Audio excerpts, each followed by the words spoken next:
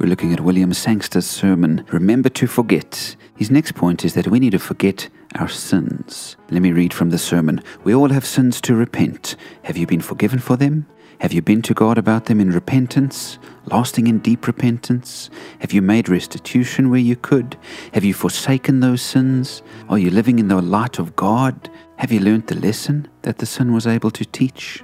And he says, if the answer to all the questions is yes, then forget it. Forget those sins. Throw it behind you. What does God say to a repentant people?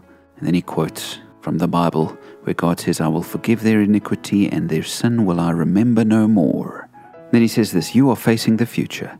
You need to muster all the courage and hope that you can. Let the forgiveness of God cleanse all the pus out of that old wound and carry you forward with the light step of forgiveness.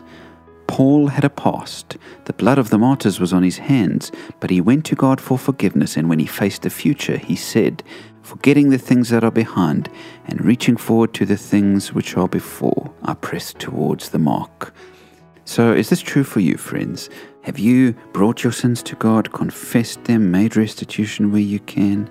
If you've done that in faith, then put your sins behind you and remember them no more, because God has promised to do the same thing for you.